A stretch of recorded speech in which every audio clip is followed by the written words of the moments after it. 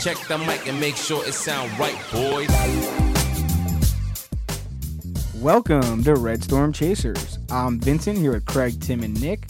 On this episode, we'll take a look back at the Marquette and Providence losses, and we'll look ahead to the matchup against Butler and UConn. Besides the abysmal week in St. John's basketball, how was the rest of your guys' weeks?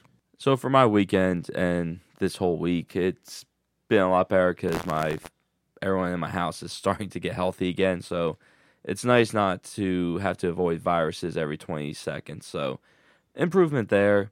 Got to watch the Las Vegas Raiders suck. So one of my favorite pastimes besides watching St. John's lose currently. So luckily that season's done. And I can keep on watching St. John's now. Hell of a sports week for you, Tim. Oh, fantastic. Always is. My week was fine. Nothing really crazy. Just regular work stuff, and had a good weekend. Got to watch some St. John's basketball, which obviously would have been more fun if we had won. But unfortunately, we couldn't pull it off for you. Still a fun Saturday watching basketball. Can't beat that. Not so bad. Nick, how was your week? My week was pretty good. I didn't do much. I went on a double date with my girlfriend's sister and her boyfriend, so that was fun. And, Where'd you go to eat? We went to a place in Clifton, New Jersey. I don't remember the name of it, but it was Italian tapas. I think you know the name, right, Craig? Spontino's? Spontino. Yeah, I think that was it. It was in That's a good place. Italian tapas. So Italian tapas. That's a cool idea. Yeah, it was nice. It was a fun time. But other than that, I just hung out and it was a good time. Not bad. And speaking of Italian tapas, my wife and I were just in Italy for a week, so very nice. We went to Venice and Milan. We had a week off. My wife was starting a new job, and I hadn't started school yet, so I took off. And it's nice to get away. It's nice to go places. Venice is an incredible city. I highly recommend it. If you ever get a chance to go, definitely take advantage of that because it is a special place, and it's very different from a lot of other places in the world. It's kind of unique. Obviously, there's no roads and stuff like that. Google it if you don't know about Venice, Italy. But so that was very cool. And it was my wife's first time there. And it was always nice to get away. And that was it. That was my week. I downloaded a VPN so I could watch the games in Italy, which worked out. Made me have a nice taste of home as we lost to Marquette and Providence. So made my trip a little less fun. But fortunately, the times were different. So I was watching at midnight, which didn't really ruin my day. I just got upset and then went to bed. So, not the end of the world. Probably a little bit better experience in Venice than Nick had on New Year's Day. Certainly better than, yes. We certainly had a better time than Nick did. When I was back in high school? Yes. Back in the good old days. Venice, the first place I actually got drunk to the point of throwing up. That was fun. What a day. It was great. We were back in the day. In the Wayback Machine. That was not unrelated to this trip, though. This was the first time we went to Venice. Right, that was the first time I had gone to Venice. This is unrelated. Nick did not come this time, so he was not drunk on New Year's.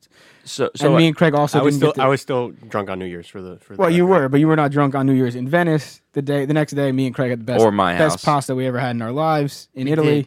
That was 100% true. And then I was unable. That restaurant still exists. However, I'm convinced it was taken over by new ownership because it has a more touristy feel now. And when me and Craig went, it was the old grandma giving us the pasta with the menu completely in Italian. So I've never been over to Europe. They always talk about American serving size is crazy big.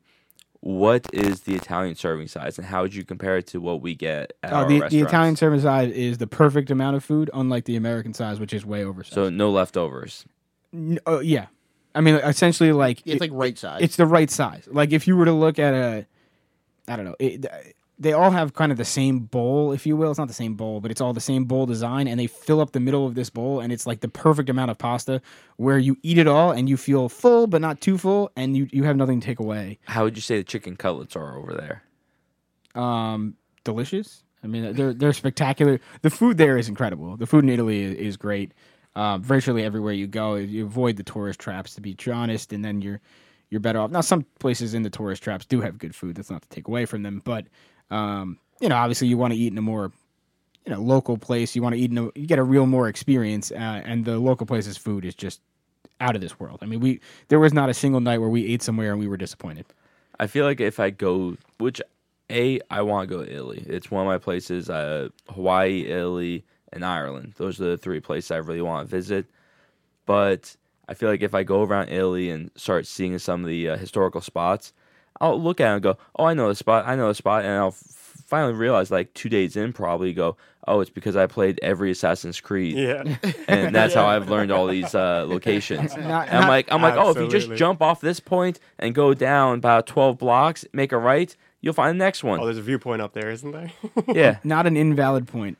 Some of the historical spots are obviously still there, but it is still worth seeing. And to tell you the truth, even doing the touristy stuff is worth it, right? I mean, there's, just I always use London as an interesting example, but you could say the same thing about Rome, and you can say the thing about most European cities. Whereas, like, you're touring around and it's a major city, right? London is very close to New York City in terms of its feel. However, you're walking down the street and all of a sudden there's like a church from the year 1012, right? So it's just like the juxtaposition of that, and the rich history there is crazy. So it makes it interesting, and it's one of the reasons I love going to different countries, seeing different countries, and seeing different things.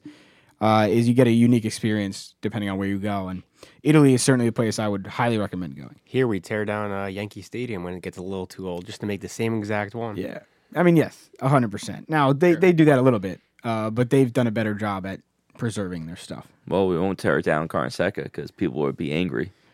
and because we can't afford a new one. Oh no, not the fans. The people who live around, because they'll just complain and make it hard for I us. was gonna say, I don't know if that's really true. I mean, I think we would. Not the fans. It's No, the just fans the might be people okay. around it would be like, it's the construction sounds. And we can't afford it either. There's our we bigger could. problem. We could afford it. Probably couldn't afford to tear it down. Tear it down. We couldn't logistically do it because there's every team, other than every team, either uses a locker room, has a locker room, or plays in Carneseca. Right, that's my point. My point is you couldn't tear it down. What Right, if we just logistically, you couldn't, what not if we because of built money. on the football field and then Well, no, you'd have to don't rebuild have an entire facility You for mean- every you mean the school, like you're lacrosse? talking about, Nick. yes, You mean the lacrosse field, Tim? Yeah. I think you could. Yeah. We Look, if there's a will, there's a way. Yeah. You can 100% figure it out. I'm not saying it will be easy, but if you really wanted to, you could. I don't think our entire problem is that we don't have the money. It's not we don't have as much money as everybody else. I'm not saying that we do, but part of it's because we don't know how to spend it. Well, the part we're not willing to spend it was more so my point. I think we're willing. I just don't think we spend it in the right places. It's a pretty high amount of money to It in is a order lot to of money. tear down It is a lot Carnegie of money. That's and a build ton a of- new ton of arena like money. on campus. It would be a lot of 100%, money. and that's why we're not willing to. That's why we're not going to get one anytime soon. No, I wouldn't put it on the Christmas list for next It's year. not going to happen. Damn. All right, let's get a little question going this week. This week we're going to go sports related. I will go, who do you think of the teams in the NFL playoffs will be in the Super Bowl? And who do you think will be the champion of the NFL Super Bowl? I'm gonna go. This is an easy one. Here comes for a me. homer pick. This is absolutely a homer pick because I think it's also the right pick. I'm going with the Los Angeles Chargers, baby. Shocking. They are my team. We are getting healthy, even though Mike Williams, who should not have been playing on Sunday, was playing. He got injured. Luckily, it's only a lower back, minor injury. He shouldn't have been playing at all. But we're finally healthy. We got all of our guys back, most of our guys back. We still lost J.C. Jackson, which were our big all-season pickup. But you take the slings and arrows as you get them. We have a good matchup against the Jaguars. We'll potentially go on to play the Chiefs in our third game of the season. Herbert's beat Chiefs at Arrowhead already. Then we'll have to play maybe the Bills or the Bengals or who knows, maybe even the Ravens. Nick didn't pick a team from the NFC for the Super Bowl, but It broke doesn't- down the 'cause it doesn't entire matter. broke 'Cause it down the doesn't entire matter. AFC playoff path for the Chargers. I appreciate your commitment, Nick. I guess for the NFC, I'll take the Eagles because they're the odds-on best team in the NFC. In my All right. opinion. It's simple enough. Tim, who do you got? Because you don't have a horse in this race, just like I don't. So before we get another homer pick, we'll go to you. yep. My Maybe someone will give us some actual analysis on what might yeah, happen. Yeah, my horse was shot down pretty quickly. It happens. I think it's my coach that shot the coach. No, I think it's my. Yeah, I think it's my coach that shot the horse. I think it may just be the Raiders being the Raiders. But continue. Who do you think is going to be in the Super Bowl? Who do you think is going to win? Well, the Super Bowl I think this year is going to end up being Kansas City versus San Francisco.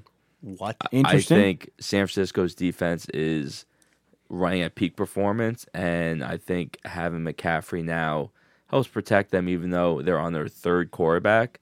Their third quarterback is now Mr. Relevant, and he is playing in a Very Trent relevant. Dilfer, Brad Johnson style that he's pulling the team together, and all the people around him are doing the good jobs. He's managing. Yes. All he's got to do is manage. Exactly. Fair enough. And I think Casey is going to win because I think having the combination of McKinnon and Pacheco this year has really changed that offense to bring it back to when Kareem Hunt was on that team. Tim really going out on a limb, by the way. I'd just like to say, picking the 1 and the 2 seed. What a Well, I do. what a stretch. Huh? I do have my sleeper team is actually Jacksonville. Wow. Jacksonville upsetting the Tim's Chargers. about to fight. Nick's about to fight Tim. Sorry. Is it because you don't like the Chargers because of the AFC West?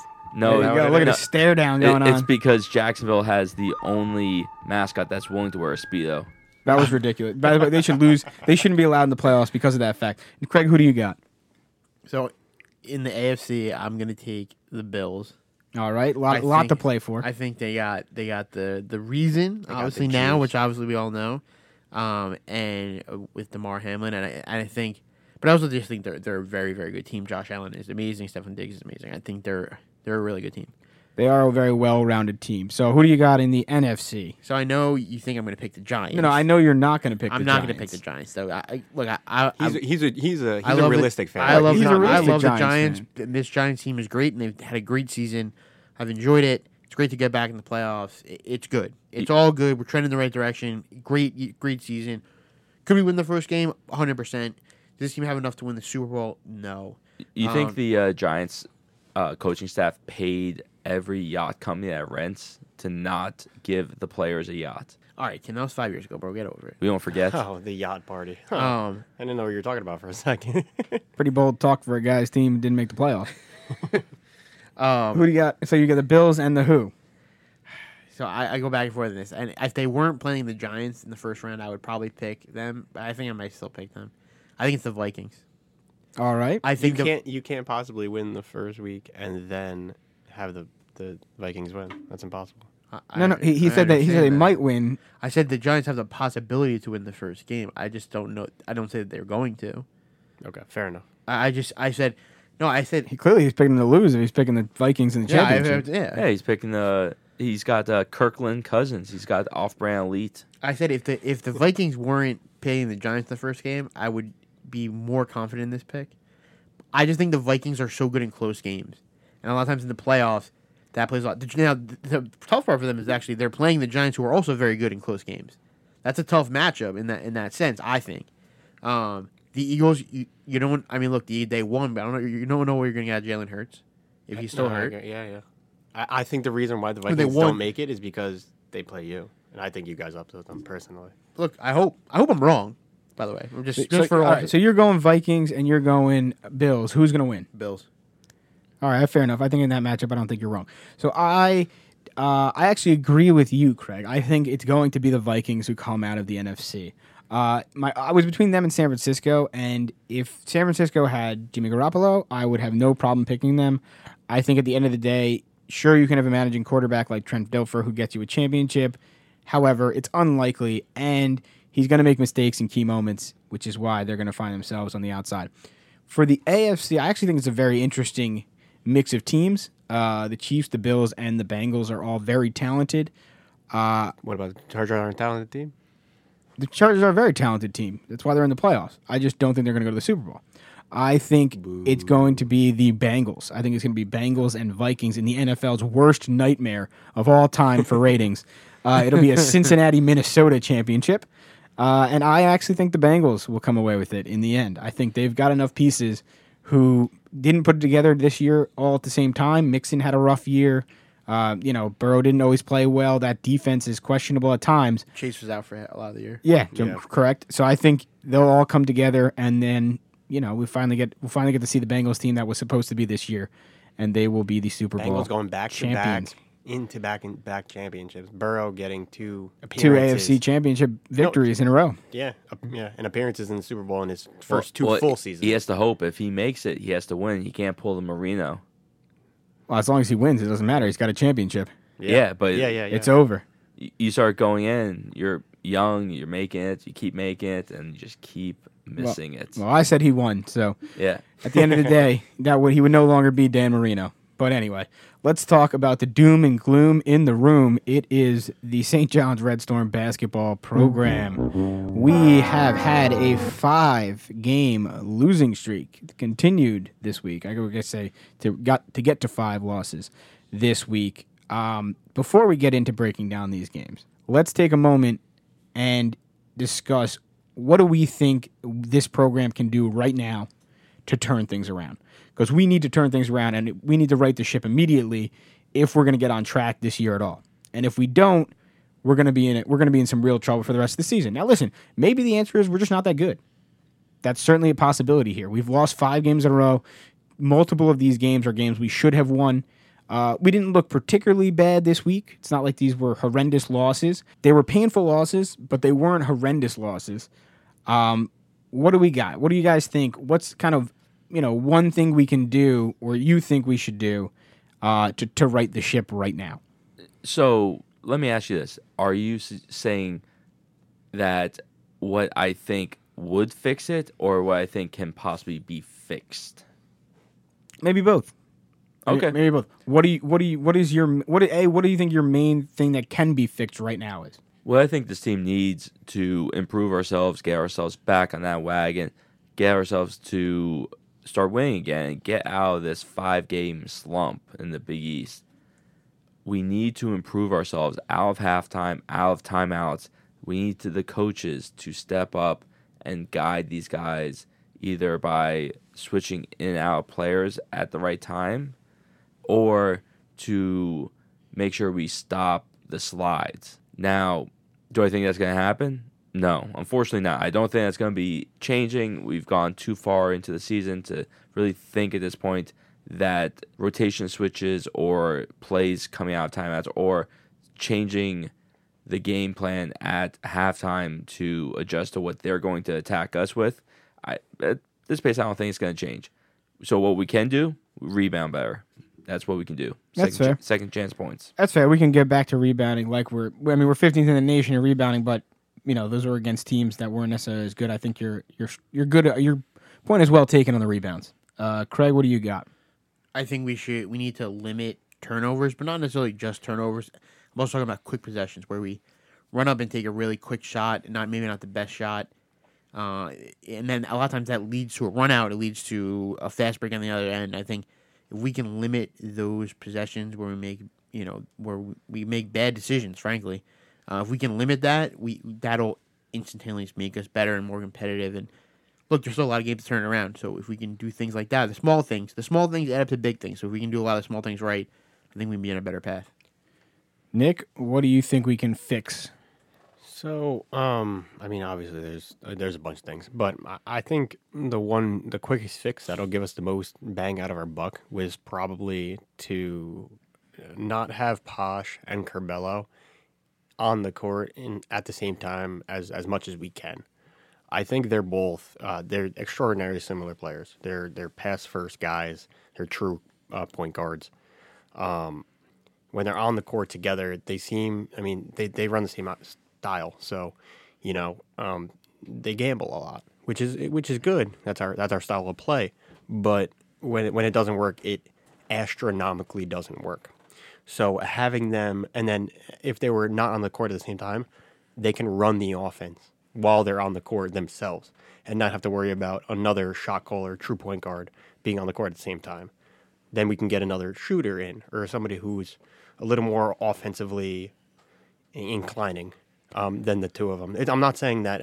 Posh had an amazing game. Curbelo is, he's an all right shooter. He's only an all right shooter. No, but your point is well taken. Playing them at the same time takes away from both of them, right? I think that's kind of your point. Yeah. In that you got to let them each shine, but you got to let them shine individually. And by playing them at the same time, you're not doing that. I think your point, Posh, at the beginning of the Providence game, Posh was really on the court by himself for a while and did really well. Yeah, we gelled very nicely. We gelled very well. He played very well, and that's why we had a lead. And then I think we got back to being both on the court, and then we had some struggles. And then Pin Zone can come in and relieve the two of them because he's a very similar player to both of them, and he can shoot also. He should be more on the court, in my opinion, too. But that's fair. So my point is sort of similar or not similar, but in the line with yours, Nick. I think the biggest fix that we could have is we can change the lineup, change who we play together at the same time. So we're playing groups of players that are gelled better and groups of players that actually benefit having the other person on the court from, right? So it's similarly in that you think Posh and Curbelo don't play well together, and I agree with that. Making sure we're putting out the lineup that best allows us to have the most elements qualify or check boxes, right? Making sure we can hit as many of the important things with a lineup that is out there and is able to get the job done without sacrificing, talent. And this leads me to kind of another question here. We saw 2 different starting lineups this past week. I think there's elements of both of it which make the best starting lineup that we should have. Instead of just the 5 best players that Mike Anderson believes and that he puts out there. What is your ideal starting lineup? For me, it would definitely, you start with the obvious, Mr. Double-Double. You got to start Soriano. I would then have Stanley in the 4. Okay. Have Jones at the 3. Makes sense. Wusu at the 2, based off of, especially now defensively, how he's been helping the team run. I would say that definitely has earned him the 2. And then Posh at the 1 and Store and Curbelo immediately switching out for Wusu. Tim, we're talking about the starting lineup. I know. You gave us 6 and 7. You just your starting lineup. So you're putting Posh Alexander in the starting lineup. Yep. I feel like a 6-man is an we're- important thing to note. But it's not. Here's why. We play a lot of guys. So for us, we're going to have 6th and 7th guys. I'm just strictly talking about the starting lineup. Because going back to my point, I think there's different lineups that should play with each other, almost as a shift in hockey, almost. There's players who should be on the court at the same time, and there's players that shouldn't. So doing a 6th and 7th man, I get it. It's important to our team. However, it kind of gets away from the discussion I'm trying to have in that who's your starting lineup? Who are the 5 guys that we should have out there at the beginning of the game to lead the charge? So for Tim, it's Posh, Wusu, David Jones, Stanley, and Soriano. Craig, who do you got? I start with Posh as well. I think Posh is my 1. I'd put Jones and Store in the starting lineup, and Wusu, and I would have small and Joe Soriano. Yeah. I mean, Joe Soriano. Craig, you have the same exact one as me, and I agree. Nick is right; it's a small lineup, but I think putting Posh out there to lead the charge, you get Wusu with his defense, Store out there, he gives us the ability to shoot. David Jones, he's been a great player all year, and Soriano obviously is our big. It is a smaller lineup, but I think it gives us the best attack right out the gate, and I think that's what we do. Nick, what do you got? I'm a little torn. I'm gonna put Posh obviously at the 1. I'm gonna leave the 2 open so I stall myself some time. Then why I figure it out that's while fine. I'm telling you guys yelling. You don't have to give it in the order, but I'm gonna obviously put Soriano in the 5. smart. I think he was consistent amongst all of us so far. David so Jones, is Posh, by the way. David Jones obviously in the 3. And I think the 4-2 or the quote unquote 4-2 is where it really gets interesting. I think I'm actually gonna put Pinzone at the 2. Wow. It's a different look entirely. But it's a similar play style, and I think he's a better shooter than most of our other options. Maybe not AJ Store, but I'm not sure if I think I like Pinzone and Posh better than I like AJ Store and Posh together. So I'm gonna go with Pinzone at the 2, and then at the 4, I could see Omar Stanley at the 4, but for me, sometimes he's defensively he seemingly only goes after blocks a lot. He gets lost on defense sometimes. So I'm actually not gonna put him in the 4. I think he's a good energy guy. He's a very good energy guy. He's a very good spark plug High off the bench, guy. and I think that is extraordinarily crucial. But I don't think that's best fitted for the starting lineup. I think at my 4, I'm gonna go with Mathis because he is him. I think him, Pinzone, AJ Store, and David Jones are our 4 best shooters on this team. And if we have So you're going heavy shooter lineup is your kind of approach. I'm going more shooter lineup, That's fair. I mean, Yeah. your lineup's not super big, a little bigger than mine and Craig's, but Yeah. mainly shooter focused. Him going with kind of a big lineup in the Stanley, Soriano, and David Jones more which so. I talked about the rebounding. So Well, that's fair. I think it plays correctly. Now, you look at the two lineups we had this week. Okay, so in the first game, before we break into the games, in Marquette, it was a different lineup than we've ever seen. It was Mathis, Wusu, Stanley, Jones, and Soriano, and then completely changed it up again once we hit Providence. It was Posh, Wusu, Storr, Jones, and Soriano. The lineup that me and Craig thinks give us the better option. And listen, they both had their elements, right? Wusu took clear advantage of being in the starting lineup against Marquette. He had 21 points, so he made the most of it, and he earned his second start because of that. Right away in the Providence game. So I think this is a team that's struggling, right? And finding the correct lineup, finding the correct guys that mesh, give us the biggest opportunity to win. I think also, though, this week we've had some challenges, and I think in terms of the lineup, Matt, it has allowed us to, like you said, Vincent, it has allowed us to experiment with different lineups. Like we have Mathis is injured. He missed the game against Providence. Posh did not get the start against Marquette. It was coach's decision. Curbelo was suspended for the game. Correct. Curbelo was suspended for the game. Couldn't say that. Couldn't spit it out. For team violations. For a team violation. And then, but that allowed us to try things. And I think to your point, Vincent, clearly what we're doing right now is not working, so we need to figure out a different way. Exactly. And I think by mixing it up, I think we have now found a lineup that works. I know we didn't win the game against Providence, but I think we put a team out there that played extremely well to start. And, we've struggled in the second half, but if we get out to a good start, hopefully the hope is that when we come out again in the second half, we can get the same kind of opening in the first half of the second half, which will put us on a great path to win the game. All right, let's get a little bit into these games. First game was Wednesday, lost to Marquette 96-85. Like we talked about, no Curbelo. To be fair, we didn't play a terrible game. 51% from the field, 47% from three, which is good for us. 8 of 17. 64% from the free throw line, obviously lower than we all like to see, but we were 9 of 14. We were even in the rebound battle. I think that's a key reason why we lost. Marquette was coming into that game the 301st ranked team in terms of rebounding. That's not a team we should be even with on the rebounding battle.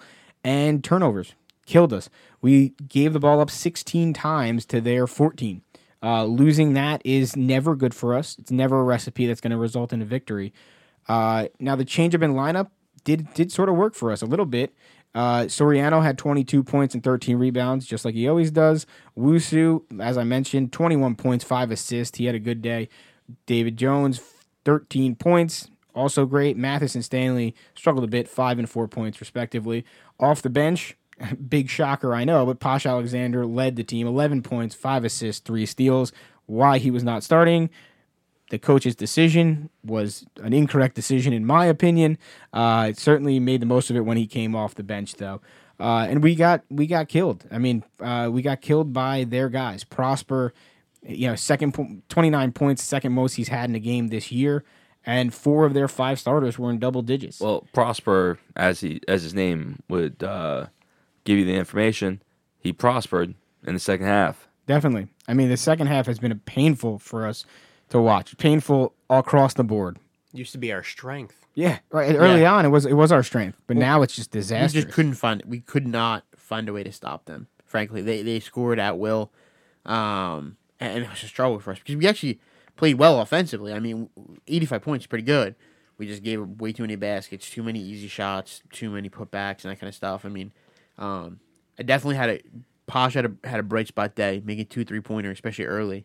Yeah. Which is key. If he can start hitting some 3-pointers on a regular basis, guys have to guard him at 3-point line, then it creates a whole other element for us. Element for us. It really does. So that was a very good, not to take moral victories. I mean, we're not at that point, but that's a good sign. If that's something that can happen and he gets a little more consistent with it, that would be huge for us. That really would be. Honestly, they just beat us at our own game. Yeah. They did. Shaka runs a very tight helter-skelter, and they beat us at our own game. 100%. I mean, really, yeah, I agree. I mean, that's it. They just did what we tried to do, but better than us. When 4 of their 5 starters are scoring in double digits, and they got a guy with 29 points. It's kind of tough to keep up. If we played a good game, they just played it better. You're 100% right, Nick.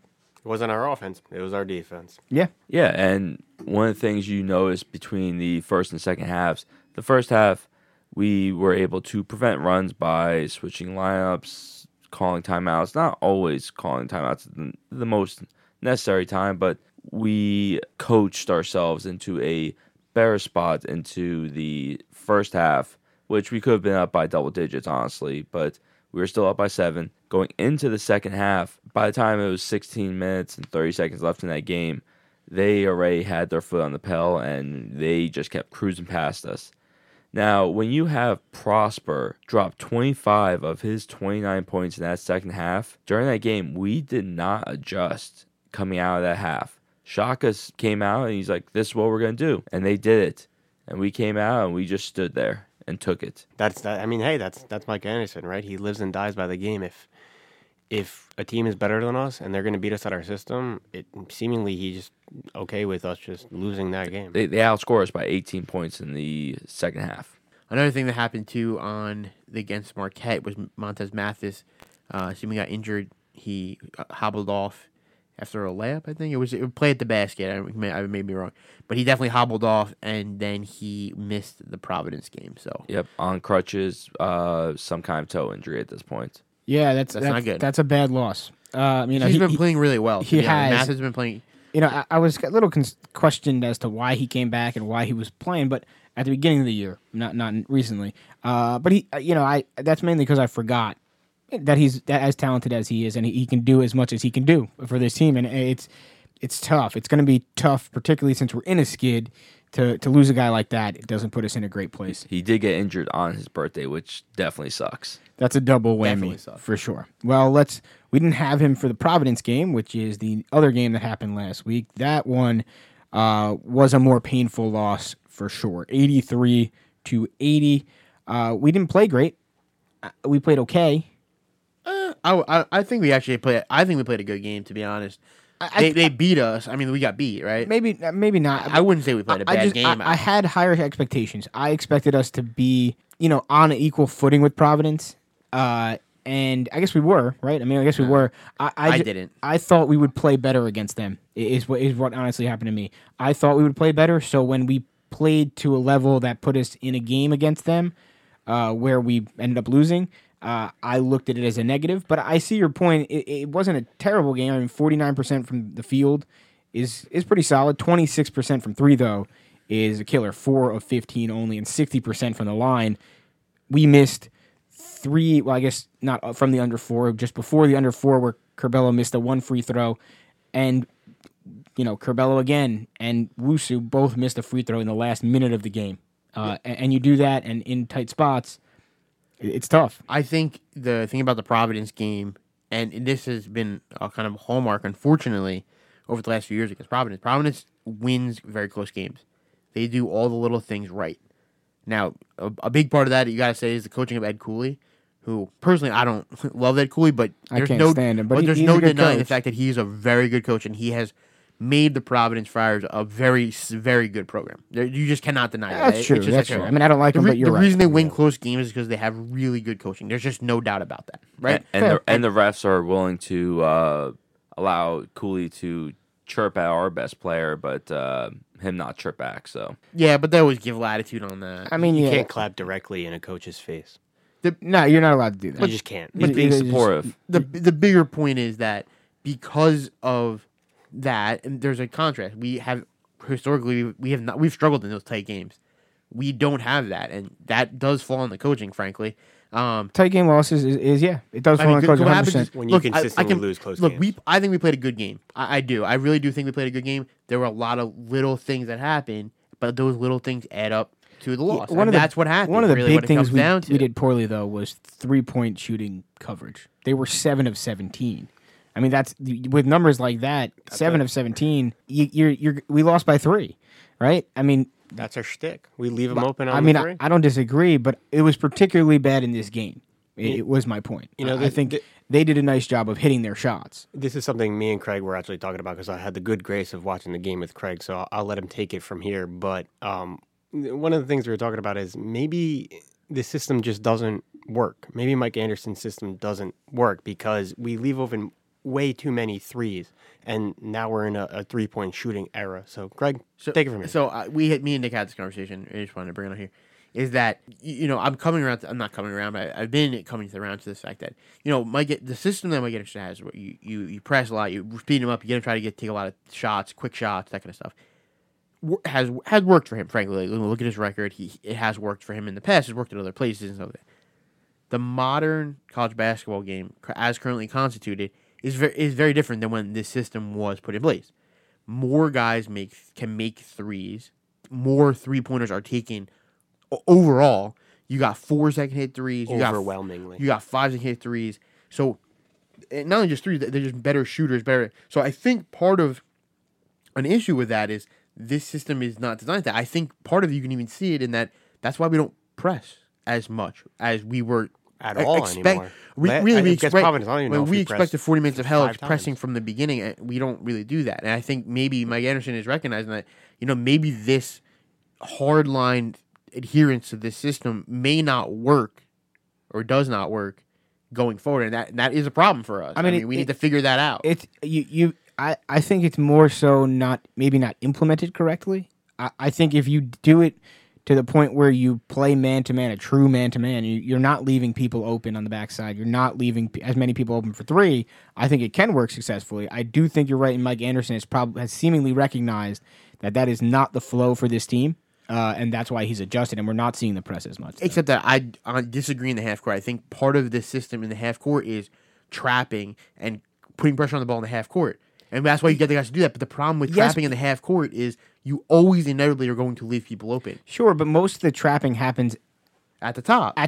But mostly far out. Yeah, to kick balls down to the 4s and 5s who back in the day would not hit a 3. Sure, but most of the time the 4s and the 5s are not in a position to shoot a 3 when the ball's getting kicked down to them and there's a trap at the top. And the guys who are coming off the guys are not the guys covering the 4s and 5s down low anyway. So that's not the scenario there.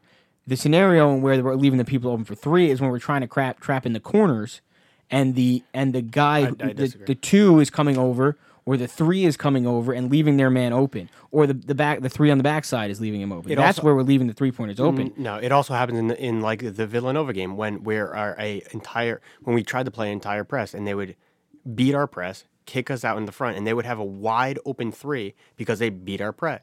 That's because they beat our press. Okay. But we were talking about the half court. But I wasn't. We were talking about the half court. Mike Anderson's style. I'm talking about both. He's talking about Mike Anderson's style of play. And Mike Anderson's style of play is to do full court defense. It's the press and trap the entire time from the beginning of the possession to the end of the sure. And if you do that at the beginning, there's open people, because you have 2 in the backcourt, and you have 1 guy usually stapling in the middle at the half court.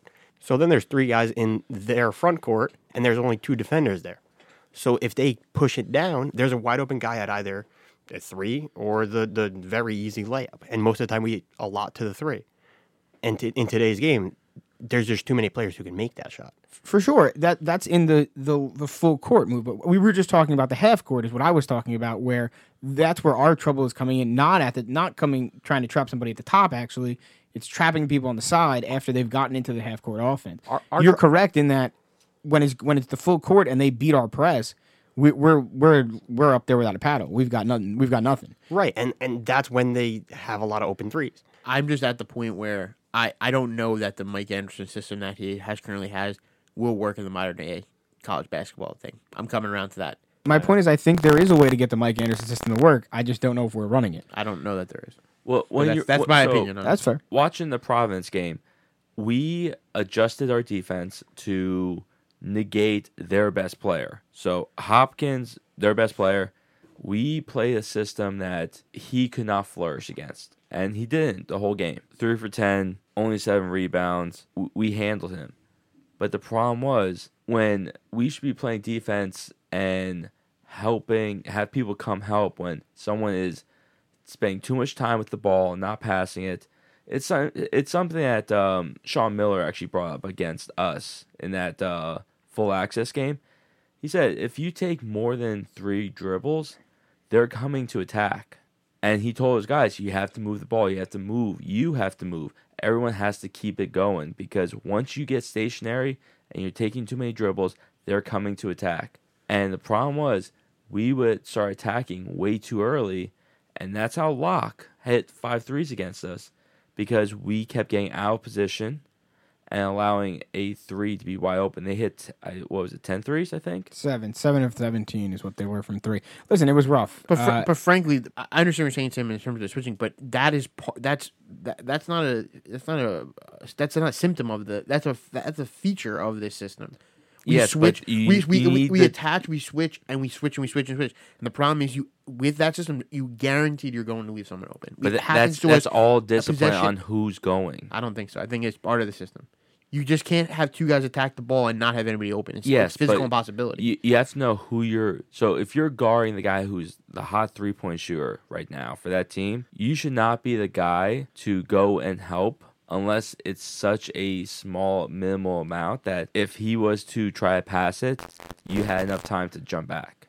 There wasn't one I guy. think that's there. hard to. I think that's almost nearly impossible for a player to decide. I also if don't if think. my player's hot, I can't do that. The problem is there's too many guys on every team now that can make 3-pointers. Well, not only the 3-pointers, with all due respect, against Providence, there's not. Yes, Locke went off from 3, but Carter had 19 points. Breed had 14 points. Croswell had 14 points. It's not like there was guys who were struggling on their team. They just had a lot of guys play well. I think I think it's harder to do that. Your point about switching off the hot guy, I get. In this game, though, if we had switched off a Locke, the ball was going to get to, Carter. So, he scored 19. What's the difference, right? I think it was too hard in this game to say there's a single issue that brought us down. I think it was too many little mistakes at the end of the day, and that's why we ended up losing by 3 points. When you lose close games, as Craig talked about before, it comes down to little things, and the little things I think is what killed us. I don't think the major issue was the style of play. No, it's like the style of play thing. That's an overall thing. That's not necessarily a very specific thing to this specific game. That is an overarching problem. Look, when you're 1-5, you have to take stock of where you are, and you have to take stock of whatever the case may be. Things are not working. I mean, 1-5 is not where this team is supposed to be. The talent level on this team is too high to be 1-5. So you need to look at a whole objectively at what is going on. Clearly, there is something going on because this team shouldn't be 1-5. This team is too good. The players on this team are too good at basketball to be 1-5. So whether style play, whatever the case may be, there's something wrong. It's not just we're just not getting the breaks. It's just not on 1-5. That's not what happened.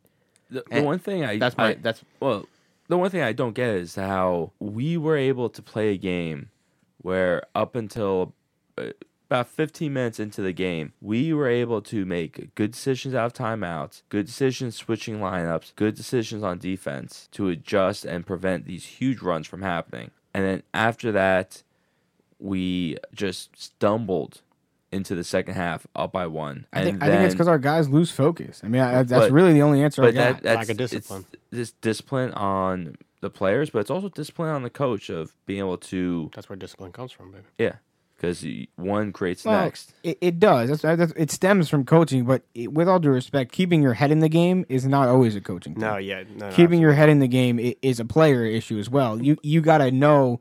And somebody who's particularly bad at it is Andre Cabela. You got to know the situation. You got to be in tune with the situation. You have to know. That's all I don't disagree with that at all. What's going on? But valuing the ball comes from the coach. Sure, and he has put no emphasis on that at all. Well, let's talk about right, but that's not the same as keeping your head in the game. Keeping your head in the game is not running down the Rafael Pinzon style and taking an unwarranted 3 for no reason. No, that's lack of care for the ball. Or maybe not the ball, but that's lack of care for the possession. The possession, the possession is not valued, and I agree with Nick in terms of that's from the top. See, I think that's more get your head in the game. With all that due respect, there in no way except for I guess in practice leading up to it, there's no way in that moment Mike Anderson could prevent Rafael Pinzon from taking that shot. Of course he can't. No, but he can't. except that if But then he took him immediately out. Correct. By the way, that's that's the correct, correct coaching move. Yeah, that's how you do that. So you should do that across the board to all your players, Yeah. including 100%. including. I started off with Curbelo is a main problem in this. I 100% agree with you. Right, but I think the You problem should is do that more, across the board. I think it's more a coaching problem than an internal player problem. I think it's a 50-50. I do agree with you that I think a problem is that Mike Anderson doesn't treat everybody the same way in that respect. He won't pull Andre Curbelo for passing the ball clearly into the first row. He threw it out of bounds to nobody. Exactly. At one point. But he takes Rafael Pinzon out when he takes a shot. Now, I think the removing Rafael Pinzon is correct, and the not taking Andre Curbelo out is wrong. But I do think in both of those situations, part of it is you got to get, as a player, you got to have your head on straight. You got to know, Oh, absolutely. I can't run down here and take this unwarranted three just because I'm open. Right, and There's if a the reason you're and if the open, coach with all due doesn't respect. care when you do for half of, or the entire non-conference, then when it comes conference time, you're going to continue the habits that you form. But I also think the style of play is on the offensive side of the ball is we go up the court. If there's a shot, you take it. That is the edict for across the board. When we can drive the thing, that's we sort take a of shot. basketball. But today, though. but It's Anderson's not, been though. bringing It's up the point Look on at- offense look at to Villanova. pass the ball a certain amount of times now. Villanova's an anomaly, though. You can't use Villanova Villanova as an is an example. anomaly. there. Villanova's they are. First of all, you can use them as an example. Just because they're an anomaly doesn't mean Fair. you can't use them as an example. But they are the example of you don't take open threes when you have them, and then you win. So yeah, they are the example because they've been winning for a long time using that exact. Sure, but they're not an example of the wider game today. I'm not saying they are, but I'm saying if you want to be successful, you do those kind of things. Well, we also had Ed Cooley completely out-coach Anderson in the 100%. last 2 minutes of that game. Probably the entire game. Well, let's just talk about the last 2 minutes of we kept getting closer. We get to 3, and what does Cooley do? He knows we're already in the bonus. Don't let him shoot the 3. Foul him. Foul Curbelo. If that was the opposite hand, we all know what would have happened. There would have been no foul, and we hope that our 3-point defense succeeds. I don't That's agree. a common I don't agree with move. that. A common move is right there. You're up by 3. You foul. That's just, I've seen us do it That's- several that's not times the- last year. that's not an example of Ed Cooley out coaching Mike Anderson. That's just a common. I think that's a very common move. There are examples but of we've Ed seen Cooley out Anderson- coaching Mike Anderson, Yeah, but I don't think we've that's seen one that. of them. But we've seen that happen in several St. John's games, especially last year, where it was close at the end, and we could have positioned ourselves coaching style wise in a better circumstance that could have led to doing something smart. Listen, like that. with all due respect, Mike Anderson is not a terrible coach. Okay, we've beat him up a little bit here. I think too much. Is he coaching well right now? Perhaps not. But let's not act like Mike Anderson has never coached a game before to a victory, or has never coached a tight game to a point where he put his guys in a position to win. Because that's, with all due respect, that's patently false. Well, here's the question: did Curbelo make that decision out of his ass to shoot that free throw like that? Andre Curbelo makes every decision. No, that's not the word. I don't think under 2 minutes. The free throw is the not the free worst. throw was the Can you- right thing to do. He missed the front rim. You could see it on he his tried face. to miss the He front just rim. missed the front That's rim. but the answer is Andre Curbelo in under 2 minutes. He always makes decisions blindly without really control. He's not a guy who you can trust at the end of the game, and He can make plays at the end of the game. He did. I He do also made a layup at the end of the game. to Andre keep us in Curbelo it. can make incredible Don't plays. Whoa, we can't talk about Andre Curbelo making layups because my man smoked 3 wide that's- open left-handed layups that I think I jumped out of my skin. But I do want to give 2 positive credits for this game because to Vincent's point, we have been bashing a lot of things in this game. But I do In a want game, I think we in a game played pretty we played, well. we played. To be completely honest, I mean, Providence is undefeated in the Big East. They're the top of the Big East right And they're now. at home. And they were at home. and we lost by 3. We lost by 3 points. Look, So- it's not so a there moral are- victory, there are but we played pretty well. One, overall. I think we handled the game very well without Soriano in it in the first half and part of the second half because he was in foul trouble. He got a cheap. He clapped directly in Ed Cooley's face, which you just can't do. They're watching that. You just Celebrating being the head coach Yeah, coach last year. Exactly. Whatever. Big support of Big East coaches. Yeah, sure. That's what it was. But we did a good job at handling him not being in, which I thought was really good. And I do want to credit Mike Anderson for calling timeouts for maybe the first time or maybe the second time that I've seen it at St. John's where he actually made good timeout calls. He made one right at the start of the second half before the under 16 timeout, which they started catching fire again, and he called timeout, which I thought was a good one. He called one in the first half too, which really cut the momentum. And as a guy who, for most of his career at St. John's, hasn't called any good timeouts, he did an exceptionally good job, I would say, against Providence. What was it, like AO run in the first half, right around the under 16, I think it was, where he called that timeout, stopped it, and then we went on a run immediately after. Yeah, something like that. I think you also have to give a big shout out to Posh Alexander, who had another really good game, especially a really good first half. But the team, when he was on the court, the team flowed well. Made two more 3-pointers again, which is another huge positive going forward for the rest of the season, as we talked about. Certainly. He looked good making the three there early on. It was great. And I think Posh has been coming back to being Posh. Speaking of players playing well, let's talk about the Spotlight Player of the Week after those 2 tough losses. Craig, I think I know who you might vote for, but who do you got? I got Posh. I'm with you. I also vote for Posh Alexander. I think he didn't start against Marquette, right? And for whatever reason he didn't start, maybe he took it to heart because he came off the bench and he played well. 11 points, 5 assists, 3 steals, and then came right back in Providence, got the start. 14 points for him, 5 rebounds. He's, in my opinion, I think he's the best player on the team, and there's no reason he shouldn't be playing consistently as the person that the offense runs through. I think Posh definitely deserves it this week. The 3-pointers, I think, are a huge factor for us and him going forward. And it was good to see him get back to playing the way we all know that he can. Absolutely. I love Posh. He's a bulldog. So that's who I think. And that's not to slight Joel Soriano, who I actually think had also a spectacular week. He was a monster against Marquette. That one dunk he had was just absolutely absurd. Craig, you only get one vote. I know you like to do things in twos. I'm but you only get one vote. No, I'm voting for Posh, but I have to give a shout out to Joel Soriano. He did great. For no reason whatsoever. All right, Nick, who are you voting for? So I'm actually going to go with Wusu on this one. Wusu, he had 21 against Marquette. He was 3 out of 5 from the 3-point line. Against Providence, he had 5 of our 8 steals in the game. He only had 6 points, but he also had 4 rebounds. I think, especially in the Marquette game, he was obviously the difference maker in the Marquette game. I think that's a valid vote. And I think against Providence, he was subtly a very impactful player. So I think that makes a lot of sense. I think he did have a great week. Yeah, Tim, who are you voting for? I am going to go with Soriano for this Spotlight Player of the Week, but Nick made a very good point about Wusu, and especially when you watch him coming out of timeouts or even in timeouts, he's been very vocal now. He's really stepping up in a leadership role, which, hey, we need people to step up. We need somebody to step up. But with Joel, monster game, like we've said before, Marquette. Yes. Providence, 8 of 9, another double-double, and held Hopkins to 10 points.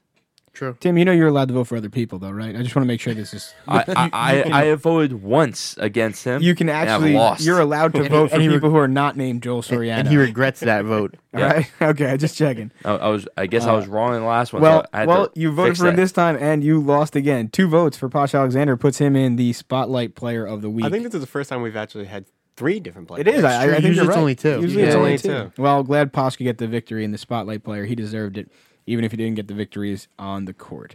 Well, fortunately, it's another week of St. John's basketball. We start on Tuesday at Carnesecca Arena against Butler, 6:30 p.m. That's on Fox Sports 1 if you're going to watch. 10-7 are the Butler Bulldogs, only 2-4 in conference as they come into this game. They're coming off a loss to Seton Hall, so we kind of know how that feels. They're kind of an interesting team setup-wise because their top 2 scorers are a guard and a center. So I think it's going to be an interesting matchup for us to see. They've got Taylor. He leads the team 3.6 points per game. He's the guard. And then Bates, he's second on the team, 13.2 points. So just, virtually the same. And he's a center. So I think it'll be an interesting matchup down low with Bates and Soriano. And then out front, you're going to have the Posh or Curbelo or Wusu versus Taylor matchup going on, which I think will be interesting to see and is what's going to, I think make this battle, unfortunately, a close game. This is a game coming in on paper. We said we should beat Butler no problem. Looking at ourselves now, we find ourselves kind of similar to these guys. We've, had a decent out of conference and then struggled once we've reached the Big East. But we'll see how it turns out. 315th in the nation in rebounding are the Butler Bulldogs. We've taken a stumble in that category. We're 15th, but that's a number, again, if we drive that number up, most likely we're going to put ourselves in a good place. A number that's really not good for us is that they only average 11.5 turnovers per game. That's a number that we have not done particularly well at. And if they're a disciplined team who is going to hold on to the ball, we could find ourselves in some trouble against these guys because creating turnovers, although it seemingly may not even be part of our strategy anymore to success because we've done it pretty well in the past 2 games and lost, it certainly is a key, I think, that can turn a game for us. So we'll need to do that against a team that's pretty good at holding on to the ball. I think not only turning over to your point, but I think we also need to hold on to it ourselves. That's part of the problem. The differential is a bigger problem. Causing turnover is great, but we need to limit our own so there's a bigger differential. The bigger differential will help us win the game. It's going to be interesting to see how much they can really score. They beat Georgetown, they beat DePaul, and they scored in the 70s and 80s. But that was against the 2 worst teams in the whole Big East. Everyone else, they're only dropping 50 to 60 points. If we go into a scoring race against them, I think we should win. I am worried after the past couple games that I just don't know this team well enough anymore, and they're just going to make me disappointed. But we have to watch out. They can shoot the 3. They have 7 3-point shooters that shoot over 33% from the 3-point line. That's my big worry. This is a game we have to win.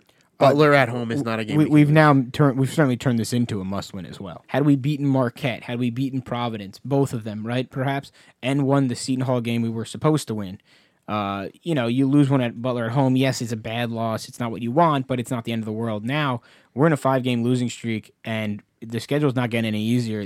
We don't win this game, and watch out, because this could be a turn for the worse for the rest of the season. Absolutely. This is our first game in the last 5 games where we are supposed to be definitively. Actually, I take that back. We were supposed to be definitively the best team against Seton Hall. We were not. And we were evidently not. Certainly. But Butler is not as talented, I would say, as Seton Hall is. I mean, they're both 2 programs who have brand new coaches. Thad Matta's back at Butler now, so it's not, they're still going through some stuff themselves. This is sadly a great test for us to see where we actually stand in the Big East, because to Tim's point, they're not the bottom 2 teams because they beat the bottom 2 teams. I would like to say they're the 3rd worst team in the Big East, but we don't really know that until, sadly, we play them. Unfortunately, you're right, Nick. It's a position we don't want to be in, but it's a position we're in. And, we'll have to see how that shakes out. That's on Tuesday. The other game this week is a doozy. It's at UConn. They've been in the top 5 for the past, I don't know, month now? Probably 2 months? Yeah. So it's a bit rough. That game's Sunday at noon on Fox Sports 1.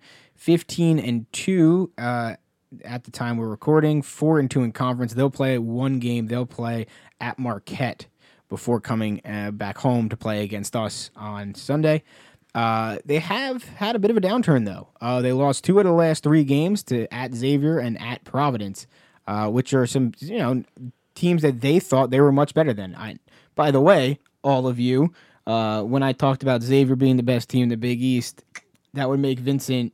Tell him, Craig, what is Vincent? Correct, because they beat the UConn Huskies that you guys thought were the best team in the Big East. All right, just wanted to make a little smile for Craig. Fair. So anyway, the 2 guys on, oddly enough, I thought this was interesting. There are more guys on Butler who average double digits than there are guys on UConn who average double digits. Well, isn't that fascinating? That's very surprising. Isn't that right? I thought it was shocking. The only 2 guys who do, Adama Sanogo, of course, 17.9, so 18 points a game, and then 7 rebounds per game. Soriano's certainly going to have his hands full down low. My guess is we're going to see a bunch of Naiwi, to be honest. I think we're going to see him in the game a lot because they're going to try to put Soriano and Naiwi in a way to to stop Sonogo and try to use that as the stop Sonogo method of if you prevent him, you can get the win against UConn. Jordan Hawkins, their other double-digit scorer, he averages 15 points a game about. But, they really win games by good defense, which is a problem for us. They hold opponents to 27% from three. They're 9th in the nation. We don't shoot well from three, just in case you haven't watched a basketball game before. So that's not good for us. It's not good. Anybody who can reduce the amount of threes, the very low number of threes we already make, is putting us in a bad place. They also hold opponents to 39% from the field. Also not good. We also don't shoot well. So those numbers are scary. Now, there is one thing I have to say. And listen, maybe it's a pipe dream, but I got to be honest with you. Here it comes. Here comes the Kool-Aid, baby. Mix it up. St. John's Kool-Aid. If we can play our style of basketball, it is a direct contrast to the UConn style of basketball. If we can move them up fast and we can get them in a place where they're sloppy, they will not know what to do at all at the end of the game. And you will see, just like Syracuse, that they are lost and we could find ourselves walking away with a W in Connecticut. I'm just saying it now. It's possible, okay? Now, a lot has to go right. Right, a lot. We have to come in with the mindset of we're gonna play our style to a T. But if we were to do that, I think the matchup on paper is not in their favor in that category. So you're telling me there's a chance? I'm telling you, there's a chance. So I'm telling you, every once in a while, you may be on a 5-game losing streak, but you take the Kool-Aid and it tastes good every day. The sweetest Kool-Aid in the country is St. John's basketball Kool-Aid. It certainly is. The highest of highs and the lowest of lows. Well, but every year, there we are. Day one, ready to think go. about it. We have been improving at playing at stores or the XL Center, whatever they want to call it now. Yeah, I mean, I guess. But You got the Undunk and you got the store. But hey, listen, I'm hoping AJ Store puts on a show in stores. puts on a Is show. that what I you're think, gonna? yeah. That was too much. I mean- that was too punny, Tim. That was too punny. How long have you been waiting? It's to never say too that? punny. Tim, Tim, has been, how many weeks have Tim you has been been. waiting to say Tim had his calendar marked for this show where he could say, Can't wait. 100%. he could say, "I want to see AJ Store in stores." That was it. Thank you very much, Tim. He'll be here all week. I will say this: another person to watch out for this game is Andre Jackson. He leads the team in assists and steals. He will be the guy to be the complementary to Sonogo and Hawkins. So I would like to have as much optimism as Vincent and Tim in this game, but I think, if we get Sonogo in foul trouble and a lot of things come our way, we could have a close game. Just to clarify, I don't think we're going to win. I just said this is how we could win. Is we could do, we could play a style that puts them in the thing. I think you're saying that Jackson's going to be the guy that kills us, that surprisingly kills us, just like there always is in every game. Is that what you're saying, Nick? I'm not saying he's not going to be the guy that light us up for 20 points that we're not expecting, but he's going to be a guy doing a lot of the dirty work that we're not ready for. The guy I think is going to cause a lot of headaches for us in this game is their 6'3" senior that transferred over from San Diego, left the idea of Steve Lavin coming over and came over to UConn to deal with Hurley instead. Calcaterra. The guy can shoot a three. Yeah, anyone who can shoot a three is not great for us. Definitely not. so- Not when we leave him wide open. Now, listen, the UConn game, all jokes aside, is going to be a tough one. Very uphill battle. We're hoping for a great game. Surprise win there is great, and not losing by 20 is also great, right? So I think that's where that game's at. And listen, if at the end of this week we're 1-1, I think it's a successful week. If at the end of the week we're 2-0, I think we'll be high-fiving on the podcast next week. That's More than that's the way I'm.